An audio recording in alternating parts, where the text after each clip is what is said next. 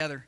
Father, thank you for our church and our flock. Lord, it's truly your church. You are the senior pastor. We are, as shepherds, under shepherds, serving your people. And I pray, God, that as we serve each other and as we open the Word of God, that we would be equipped. And, Lord, that we would be filled in our hearts, steeped with joy because of Christ and because we can know Him more as we see Him revealed in the text. In Jesus' name we pray. Amen. Well, this morning I want to open up Philippians 1 again, and I want to show you from Scripture Paul's heart for prayer. Praying is a hard thing to do, and one way to learn how to do something hard is to watch somebody do it and learn how that person does it so it impacts our lives. And Paul said, "Follow me as I follow Christ." And so we're wanting Christ to be revealed through Paul's life and even through the way he prayed. So follow as I read this opening section, verses 3 through 11, Philippians 1. "I thank my God in all my remembrance of you, always in every prayer of mine for you all, making my prayer with joy, because of your partnership in the gospel from the first day until now. And I'm sure of this, that he who began a good work in you will bring it to completion at the day of Jesus Christ. It is right for me to feel this way about you all because I hold you in my heart. For you are all partakers with me of grace, both in my imprisonment and in the defense and confirmation of the gospel. For God is my witness, how I yearn for you all with the affection of Christ Jesus. And it is my prayer that your love may abound more and more with knowledge and all discernment, so that you may approve what is excellent, and so be pure and blameless for the day of Christ Jesus, filled with the fruit of righteousness that comes through Jesus Christ to the glory and praise of God." I want to take a little bit of a test right now. You test yourselves in your heart. Do you find it hard to pray? Is it hard for you to sustain in prayer? Do you find yourself being borne along by the Holy Spirit as you pray and as you practice that spiritual discipline, as you pray with your family, your wife, to your God intimately, personally? Or do you find that it's something where you run out of gas and you basically run out of material pretty quickly? Prayer is a hard discipline. It's a hard thing to do, though we're called to do it and even pray without ceasing. It's difficult. Why? Well, it's harder than some of the other spiritual disciplines like reading your Bible, where you can sort of read a chapter and say, okay, I accomplished something that I physically saw and I checked it off in a box. I mean, for some of you, like me, you'll make a journal or a prayer list just to make it more objective, where you're physically reminded to pray for certain things and you kind of check them off and see the progress of that prayer request. Or perhaps you journal and write your prayers out physically so you can see what's going on. It's difficult to pray because we are prayer is talking to our Heavenly Father, relating to our Heavenly Father through Christ by the power of the Holy Spirit. It's talking to someone who's invisible, though, isn't it? I mean, God is spirit, John 4:24. We have to worship Him spiritually, in spirit and truth. It's a spiritual dynamic because we're praying to someone who is invisible yet there. We want to do it as believers. We want to pray well. We want to pray passionately. We want to pray affectionately. We want to sense God's power as we pray. We want to do it, but it's easy to get dried up real quick. So I want us to learn from a guy who was praying, and we want to learn from Paul's prayer specifically. It's an inspired prayer. It's a prayer that's very similar to other prayers that he introduced his letters as. I mean, he kind of prayed this same kind of prayer in Colossians 1 and other places. Ephesians has a couple of his prayers. We need to learn how to pray from watching someone do it. But I'll confess that as I have prayed prayers like Paul prayed here, and as I have read Paul's prayers over and over again, sometimes I find them not as helpful because they are so spiritually set up in content. They're difficult to categorize. What am I praying for here? I want to pray for something physical, right? Like that person broke his leg. I pray that it will get better with a cast over time. Something like that is more tangible.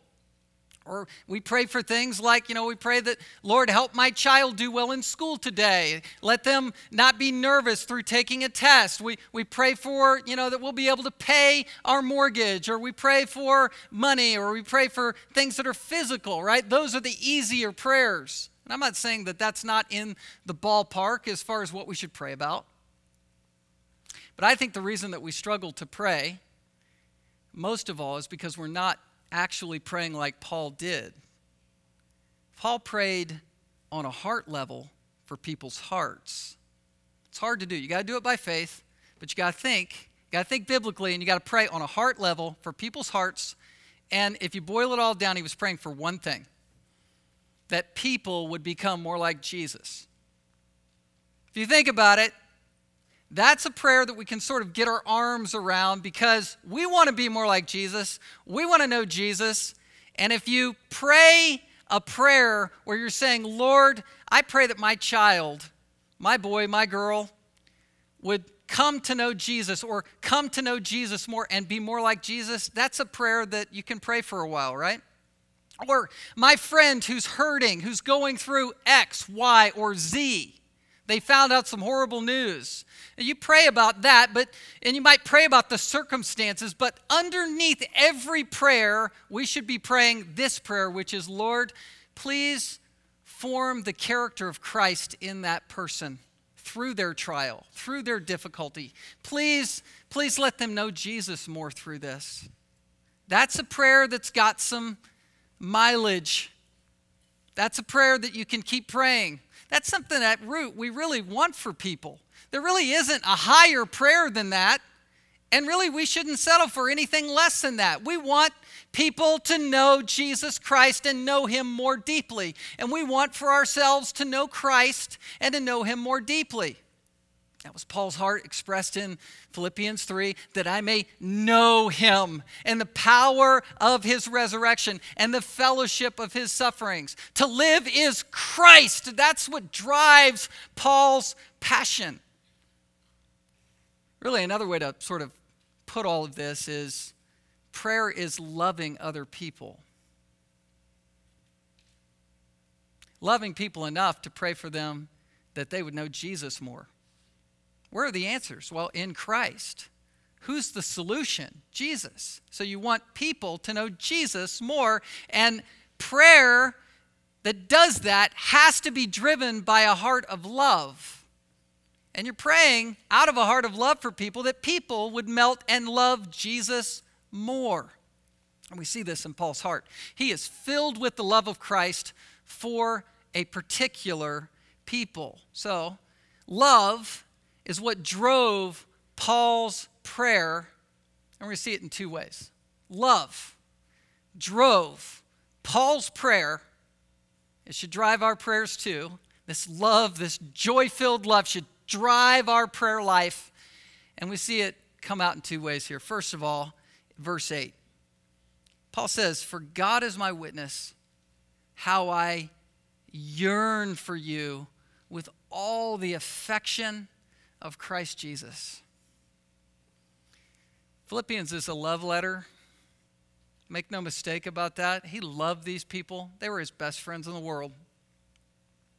You can be all across the world away from your best friends, but your heart can still just bubble over towards people, right?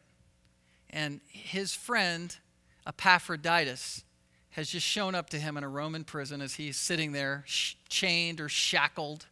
The literal word there, as we saw in verse 7, imprisonment, it means chained. He's chained to guards, and he's talking to his friend Epaphroditus, who's come from this church that he founded, and he's communing with him in the fellowship of the gospel. And if we were to look at Philippians 2, verses 25 and following, you'd learn about how Epaphroditus came and in his journey to come and encourage Paul, probably to give Paul some money and some resources from the church, that he nearly died because he got sick on the journey. So he was risking his life for the gospel. And Epaphroditus has this heart, and you could read about it, where he's concerned about the church finding out that he was sick almost to death. He's not concerned that he was going to die, but he was concerned for the church's hearts, and he didn't want them to get discouraged because Epaphroditus was really sick. But the Lord healed him, the Lord sustained him. And so Paul, even though he was enjoying the fellowship with Epaphroditus so much, he had a heart to send him back to that church to comfort them and say, look, I'm still here. I'm alive. I'm fine. Paul said, look, God even delivered my own heart through this experience, because had Epaphroditus died, I would have suffered sorrow upon sorrow. And so Paul is sending this letter back with Epaphroditus, and really it's Paul sending his heart back with Epaphroditus. He loved him. That's why he's praying for him.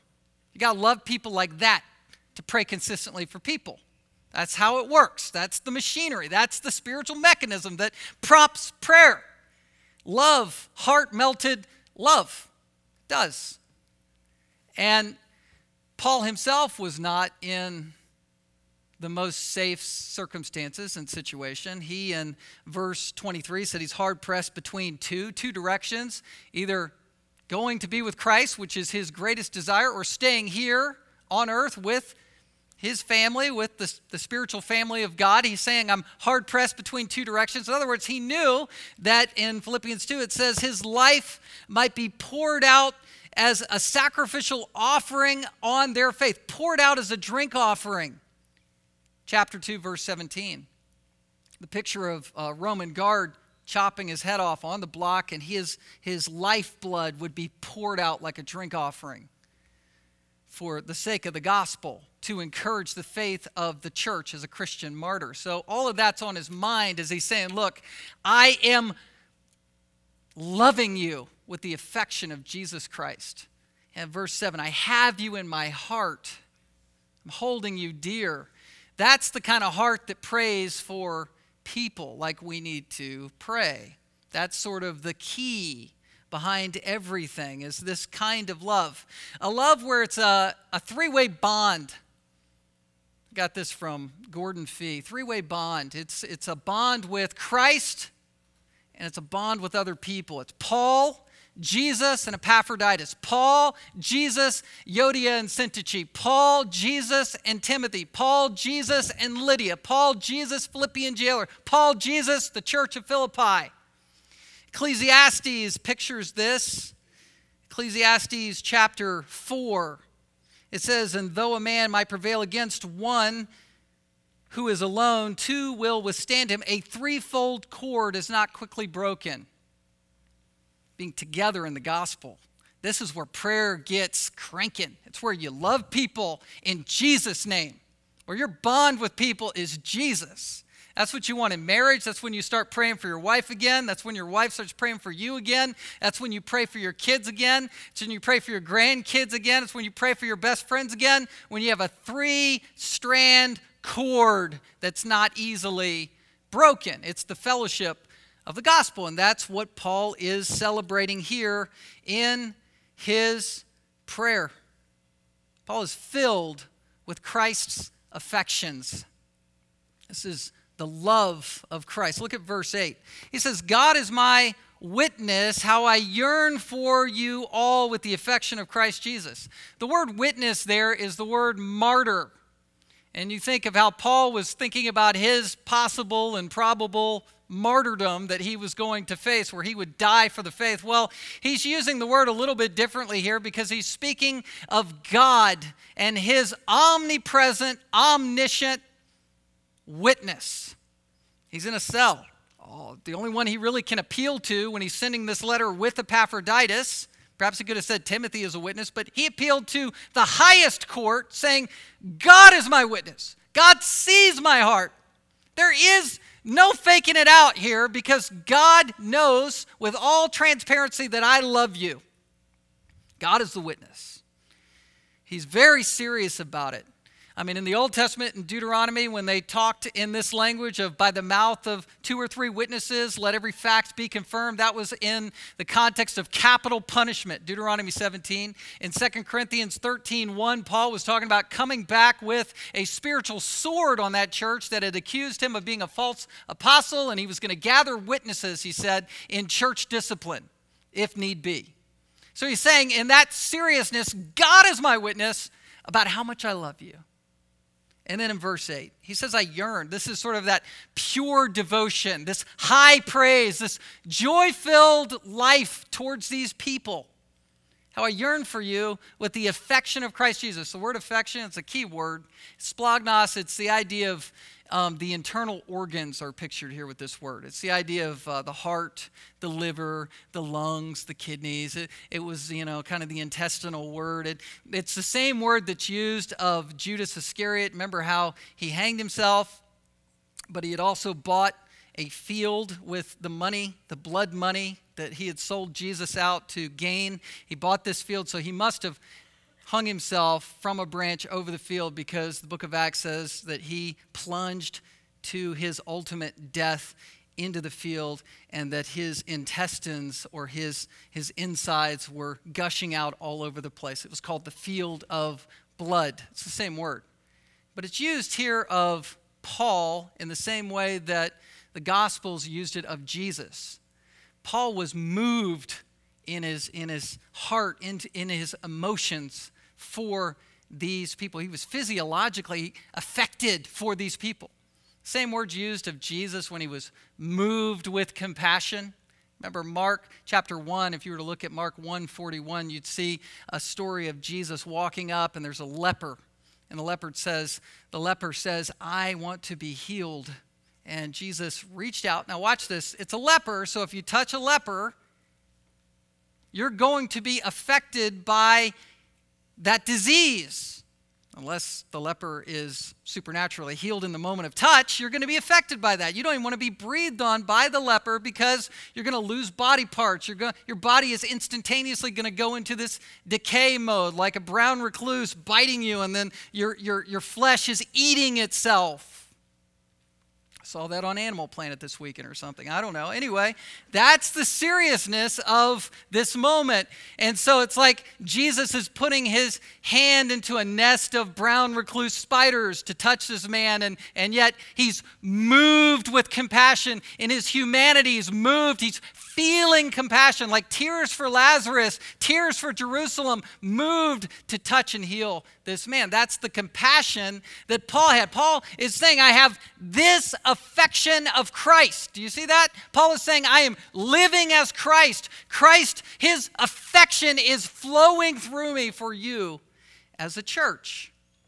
That's the kind of praying that's fueled by affection that produces joy. Now, prayer then is not just some kind of regulated discipline. It's not sort of a Christian rite. It's not mechanical. It's free-flowing as a love expression for people.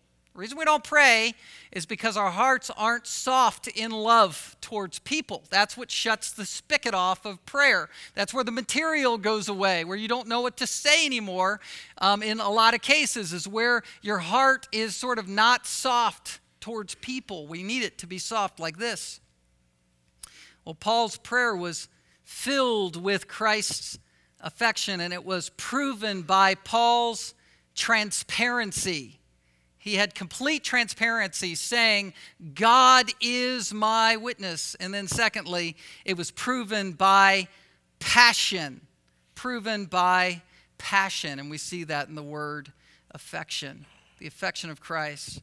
Now, his prayer was driven by love in 2 ways. One, Paul was filled with Christ's affection. And then 2, Paul prayed for his friends to be more like Christ. Remember, that's the content really of this prayer. You want people to be like Jesus. And I'm going to show you with a series of subpoints how you can pray for people to become more like Jesus. Okay? Just give you some categories.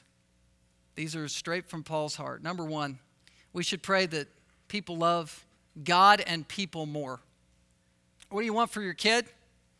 You want your kid to finish high school. You want your kid to go to college. You want your kid to have a good job. You want your kid to work a job out of high school. You want your kid to take responsibility for his family. You want your kid to have more money and more things and more stuff than you did in this life. Do you want your kid to know Jesus and love Jesus more? Nothing higher than that, and really nothing lower than that. Yeah, you can want your child to want and have all those other things, but underneath all those other wants needs to be the want that you want your children to know Jesus. You want your wife to know Jesus. You want your friends in the gospel to know Jesus. And you want your friends in the gospel to love other people. Paul was a people person. We talked about that last week. You want people in your life to be people persons, lovers of people made in the image of God. And that's what he starts with in verse 9. And it is my prayer that your love may abound more and more. Love is inexhaustible. God's love is inexhaustible. He's saying, I want you to have love upon love upon love. And there's no object to this. He doesn't define where the love's supposed to go here immediately. And it really is the idea of two-directional love. Love for Christ and love for people. The context here might be more the three-strand idea that you're bound together with Christ and you're praying for those people to love Jesus more and more. It's exactly what he prayed about the height, breadth, length, and depth to know the love of Christ. He had that same prayer in Ephesians where he's saying, I just want people to be exploding with love all over the place. You want the church to be healthy? It starts with us in our hearts, softening up and loving people. Love should be the passion of our hearts. And if you don't love people, even the hardest sinner, then you're sort of going contra-wise to being a Christian. Being a Christian means you love. It means love has been born in you. The fruit of the Spirit begins with the word love, Galatians 5:22. Love. Jesus and his sacrificial death is a picture of love. To name the name of Christ as a Christian means you love people. It does. If you don't love people, as 1 Corinthians 13:1 says, you're a noisy gong or a clanging cymbal. Your religion is like this. Bang, bang, bang, bang, bang, bang, bang, bang, bang. It's just annoying. Religion without love is annoying. That was Paul's point. It's weird. It's not real. It's not authentic. Christianity means your heart is soft towards people and you love them. That's Christianity. That's being Christ to people. And that's where prayer flows from, is that kind of heart. Jesus said it to his disciples in this way. He says, look, you've been focused on the old covenant, which was all pointing to me, meaning Jesus. And Jesus said, look, I'm giving you a new commandment. Here's a progressed revelatory comment. He's saying it's a new commandment. It's a fulfillment of what the Old Testament was pointing towards, and that is that you would love one another. That's pretty basic. Love each other. It's hard to do, easy to grasp. We're called to love each other. Why? By this, verse 35 of John 13, by this all people will know you are my disciples if you have love one for another. When people really love each other, it is contagious. It stands out. It expresses the gospel like nothing else can. It's abnormal in our culture, where you're watching each other's backs, where you have nothing else in common but Jesus, and you love each other. That effect is a palpable witness. It's a growing witness. It's just at center stage. Romans 5:5 says we have the power to do this. God's love has been poured into our hearts through the Holy Spirit. We have the Holy Spirit, so we automatically should assume that our gas tank is filled with love. And the reason that we don't have love for people as believers is we haven't flipped the switch to that gas tank yet. It's filled. Our hearts are filled with love for people. We have to tap into that source of power.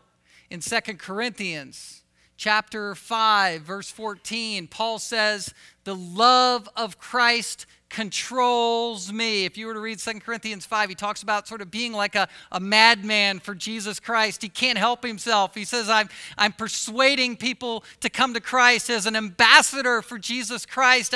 I'm calling people to Christ. Why? Because I'm so excited about the gospel and it's changed my heart and I have love in my heart. That's the love of Christ. If you love Jesus Christ, you're going to love people, and it's going to spill out in prayer. It's going to spill out in preaching. It's going to spill out in teaching. It's going to spill out in evangelism.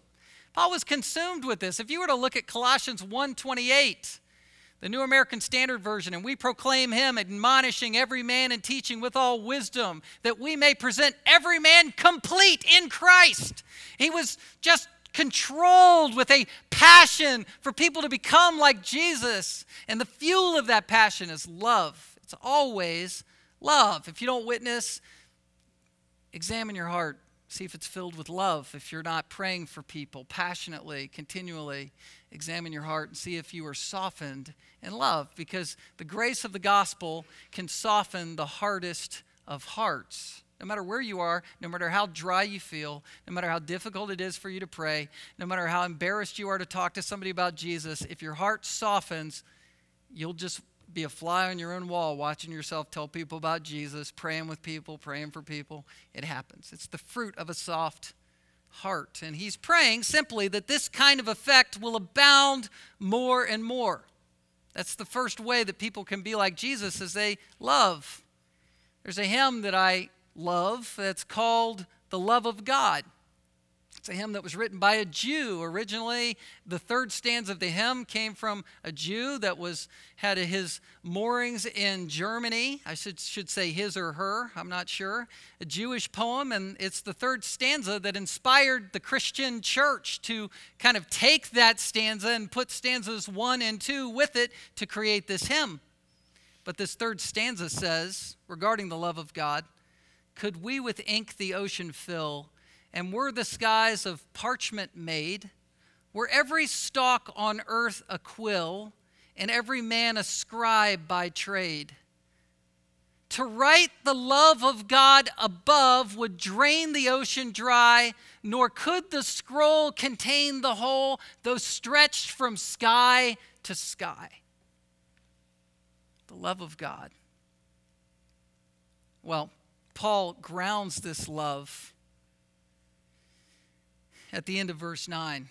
Love here is not blind. It's not just sentimentalism. It's not just emotion. Love is grounded in the Word of God. And this is my second point. The second way that we can pray for people to be like Jesus is that they would think according to the Word of God. Jesus thought according to the Scripture. Now, he's called the Word of God in John 1:1. He quoted the Old Testament throughout his ministry of preaching and teaching. He was connected with the Word of God. And so our love for people will come through the revealed Word of God. Here specifically it says, with knowledge and all discernment. The word knowledge here, epignosis, is to know God as he is revealed to us by faith. Now, we know God by reading about him. We know God as we meditate on what we've learned from Scripture about who he is. So we're filled with that. And as the Holy Spirit connects the Word of God to our hearts about who God is, that bears an illuminated conviction where we see Jesus through the eyes of faith afresh. And we love him more. And so what Paul is saying is, I want your love for God to abound more and more as you know him as he has been revealed in Holy Scripture. Loving God more deeply. A deep knowledge of God. I'm not talking about, hey, I sort of wave books around here on Sundays. I'm not saying, hey, buy more books or have a bigger library here. This isn't academic knowledge that we're talking about. This is the knowledge of faith. Now, I would encourage reading books about the Bible and about God. I've benefited greatly. I benefit every week of my life by reading and thinking and meditating. But if your reading only stays academic, then it will not change your life. And Paul is saying your love and your heart is bursting as you know God more deeply. You can't say, hey, my prayer life is growing, but I'm not knowing God more. Or my prayer life is going, but I don't really know what to do and how to live my life. No, it's all bound together. It's not just whooped up emotion. It's emotion and affection that's grounded and guided with spiritual discernment as you know God more deeply and as you know people more deeply. It's knowledge. I'm reading this book called Spiritual Depression by D. Martin Lloyd-Jones. He was a medical doctor turned pastor in the 20th century and sort of was the, kind of premier expositor for a few, decades there.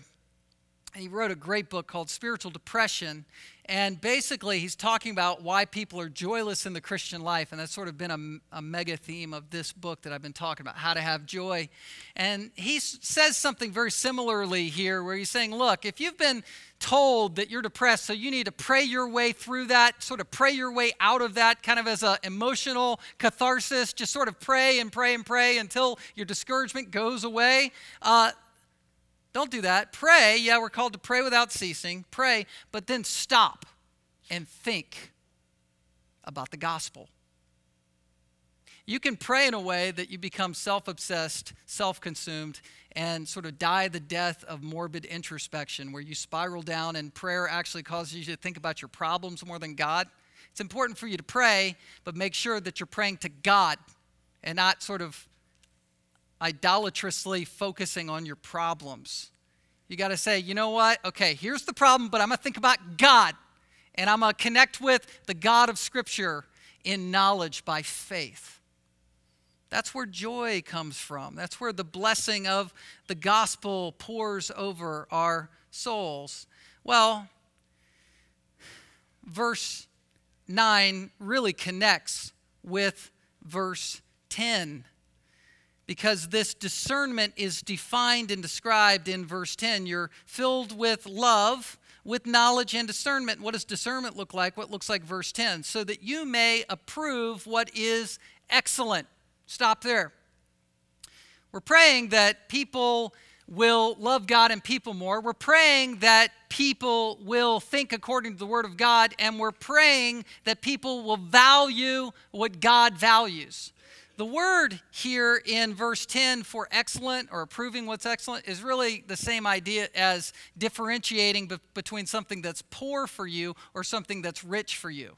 It's having discernment. It's differentiating about things in life, about options in life, about who you should marry, who you should date, where you should go, what career you should have, what you should give towards, what you should sacrifice your life for. That is sort of the discernment of choosing and making right spiritual choices. Again, you can't say, well, my prayer life is deepening and my experience with God is deepening, but I'm still making bad choices all the time.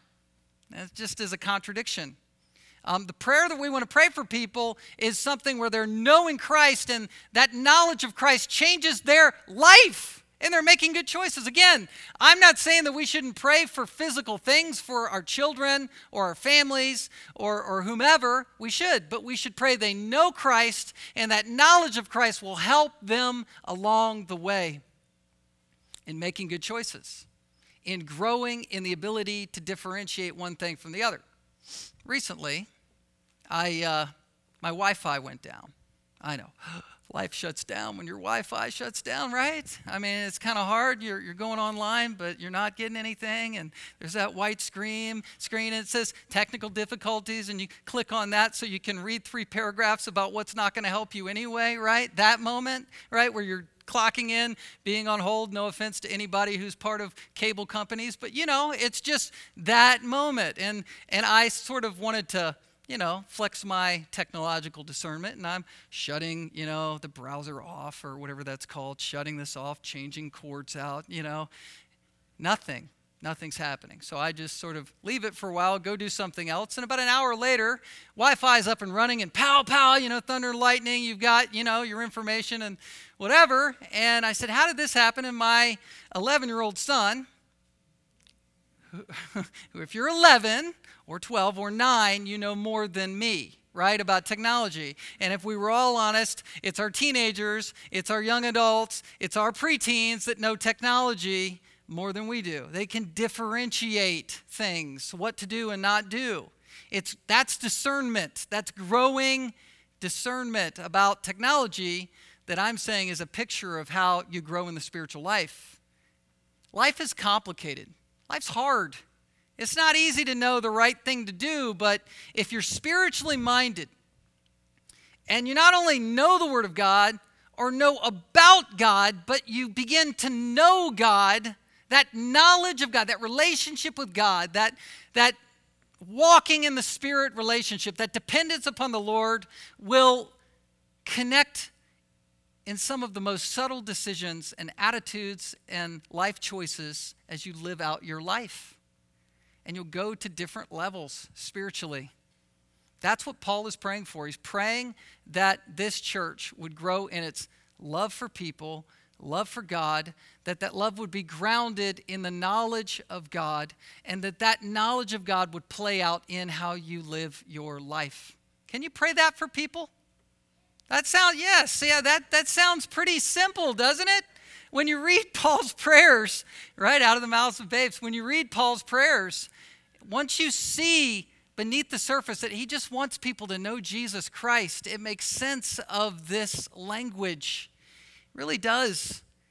You want people to grow with knowledge and discernment, approving what is excellent, and look at this, and so to be pure and blameless for the day of Christ. You're thinking according to the Word of God, you're valuing what God values, and you're becoming more holy.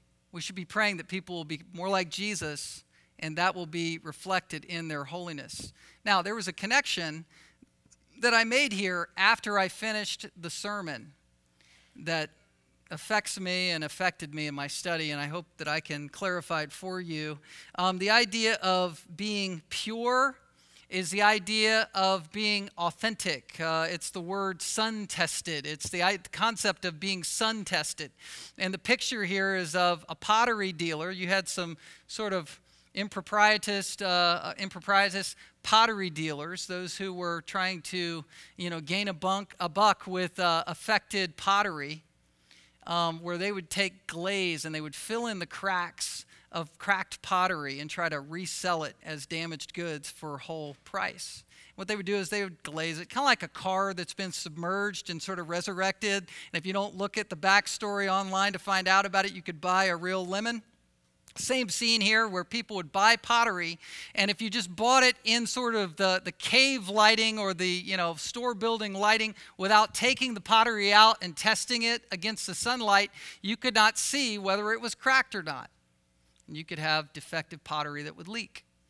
Well, Paul is saying, listen, if you grow in love, if you grow in knowledge, in discernment, if you're becoming this discerning person, then what's happening to you is you're becoming a whole person. The idea of a piece of pottery that would pass the test, the sun test, was called sincera pottery. You hear that word sincere. It means authentic. Holiness is about being authentically in love with Jesus Christ. And I just want to show you this. Look at verse 9.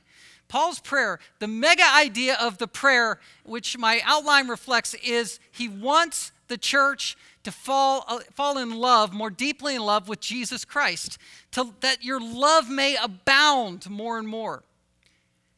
That heart-softening love and that work of the Holy Spirit in the lives of people is what produces holiness. Do you see the connection? That your love may abound, and then skip down to verse 10, and so be pure and blameless. Do you ever get nervous about verses like, be holy as your heavenly Father is holy, be holy as I'm holy, be perfect as your heavenly Father is perfect? We're all moving towards Judgment Day, where we'll kneel before God at the day of Jesus Christ. Every knee shall bow, every tongue will confess Jesus Christ is Lord. We're open and laid bare before His holiness. Talk about the nervousness of being sun-tested at that point, the blazing light of the glory of God, where we're going to shrink like Isaiah saying, woe is me, for I am undone. but for the righteousness of Christ that clothes us, where we stand in no condemnation. I don't know how that balance works out, but I'm going to fall down on my face. That's my plan anyway. Before God, and we'll be tested as through fire in some sense, where we'll feel a sense of loss for what we did not do for Christ, but we'll be affirmed by the grace of God and welcomed into Christ's presence because of the grace of God. Well, holiness, it does make me nervous, but the connection here from the Word of God is simply this. Paul is praying that people's hearts will melt with love, and love in your heart is what drives holiness. It's what produces holiness. Performance-based religion is what, by contrast, produces hard-heartedness. Holiness sometimes immediately sort of calls us in our hearts to get on a performance treadmill where we want to run a race of performance and we think we can do more and we feel guilty about our lives. So now I'm going to commit. Some of you in your hearts maybe are thinking, okay, now, Monday morning, I'm on my face before God. I'm going to read and pray again. I'm going to do it, and it's easy to jump on that performance sort of camp commitments kind of Christianity. And that's no Christianity at all. That's actually the false religion of legalism. If you're trying to drum up obedience out of your own flesh and internal drives instead of saying, God, melt my heart. Let me be soft again. Let me fall in love with my kids again, my wife again, my husband again. Let me fall in love with people again. Let me fall in love with you again. And out of that heart softness, guess what? Holiness will come. John 15, Jesus said, look, I'm the vine, you're the branches. God the Father is the vine dresser here. Abide in me as a branch. Cling to me. And then something's going to happen in your life. You'll produce fruit, and it'll be fruit that remains. How do you prove that you're a living branch? Stick with Jesus. Hang on to Jesus and know him. Let that be your chief concern, and let the fruit take care of itself. If you try to produce fruit in your own flesh, it's just going to harden your heart up. You'll be a dry branch. But if you're plugged into the life source, then photosynthesis will take place. Leaves will grow. Fruit will be born out of your life. And you won't be able to take credit for that fruit. I'm sorry. You didn't do it. It wasn't because you were good enough. It wasn't because you put in enough time or effort or a holy sweat. It just was what God did, sort of in spite of you, but he welcomes you into the joy of it as it's happening, right? That's spiritual life. That's holiness. To be holy means fall in love with Jesus more deeply. That's what it means. This new commandment I give you, that you'll love one another. And the fruit of that love is evangelism. People will be drawn to Christ because you're loving your brothers and sisters in Christ. That's part of the call to be holy. So you don't worry about the fruit. You just consider God and your heart. 1 John 3 puts it this way. Just turn over to 1 John quickly with me. 1 John 3, 1 through 3. This is the Apostle John saying exactly what Paul said in his own language to these churches. 1 John 3, see what kind of, here it is, love the Father has given to us, that we should be called children of God. And so we are. The reason why the world does not know us is that it did not know him. Beloved, we are God's children now, and what we shall be has not yet appeared.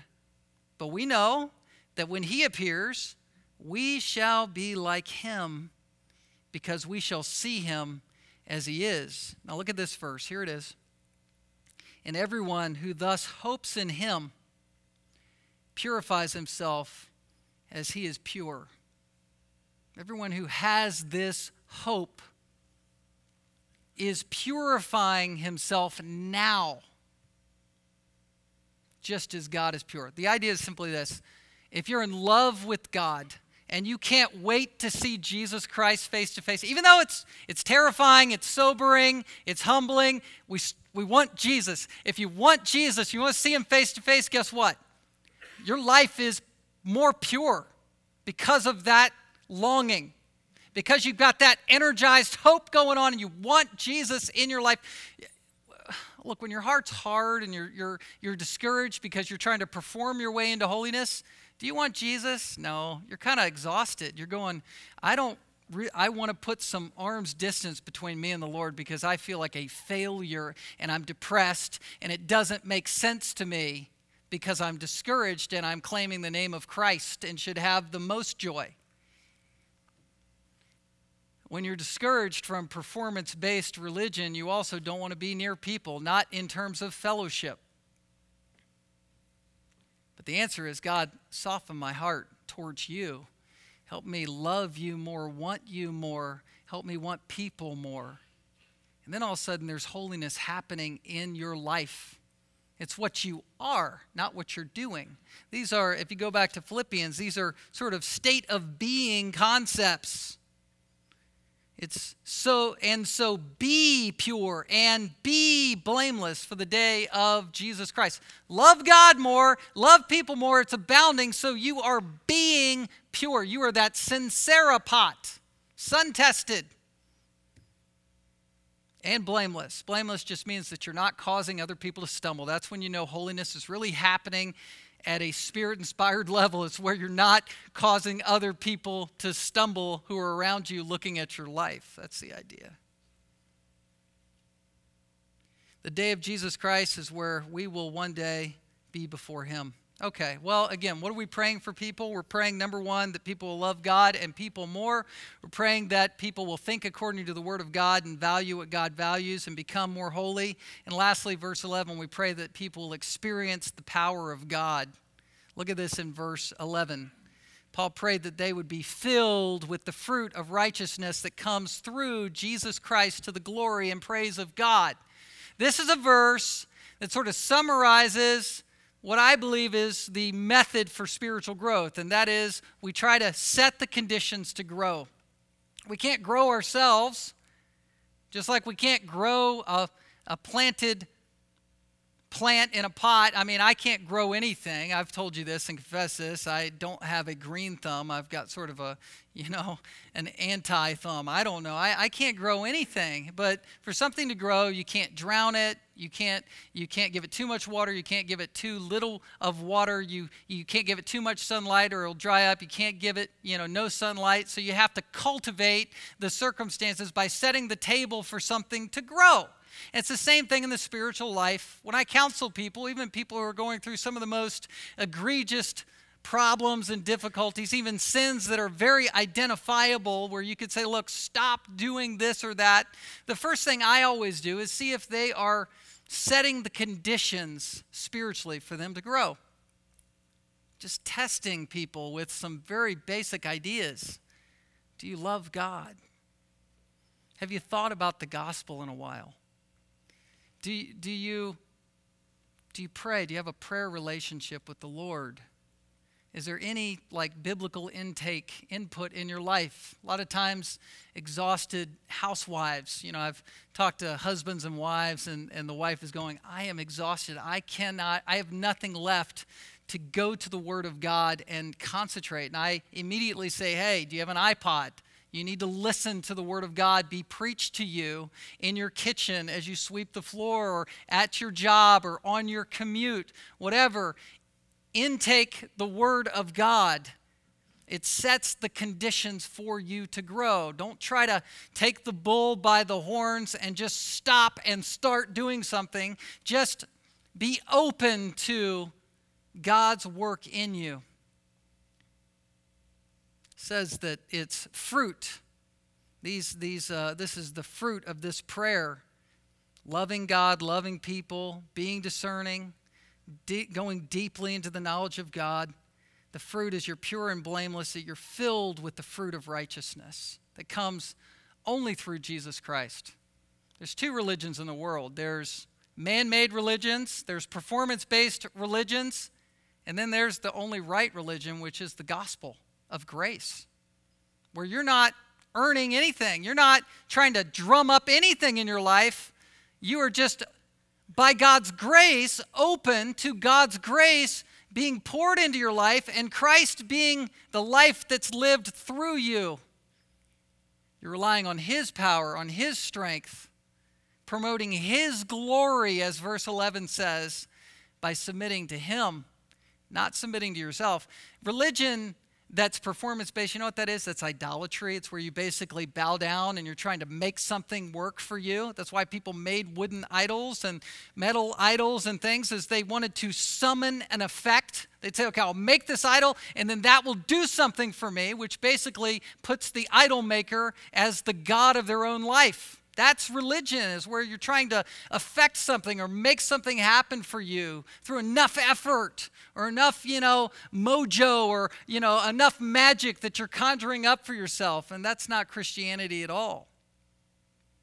Christianity is one way, through Christ, by grace alone. It's what he's doing in us, which goes back to Paul's prayer. Lord, please make this church soft in their hearts. You want to be a powerful church? You want to have a church that has a testimony that impacts people with Christ's power through us? It begins with us submitting to a prayer like this and praying prayers like this for others, that we would have soft hearts that love God and love people. Let's pray. Let's bow for prayer. Father, we thank you that the greatest expression of love and holiness is found in the cross, that the key to holiness is loving you. And we thank you, God, that you loved us enough to send your Son, where Jesus dying on the cross is the greatest self-sacrificial expression of love and the greatest example of holiness. I think of Charles Wesley's hymn, "And Can It Be?" where it says that Christ emptied himself of all but love and bled for Adam's helpless race. Lord, we are your helpless people. We were under the headship of Adam, and you have changed us and transformed us by the sacrificial love of Christ to be under his headship and his lordship. Amazing love. How can it be that thou, my God, shouldst die for me? Lord, melt our hearts with the gospel this morning. In Jesus' name we pray. Amen. If the men would come forward.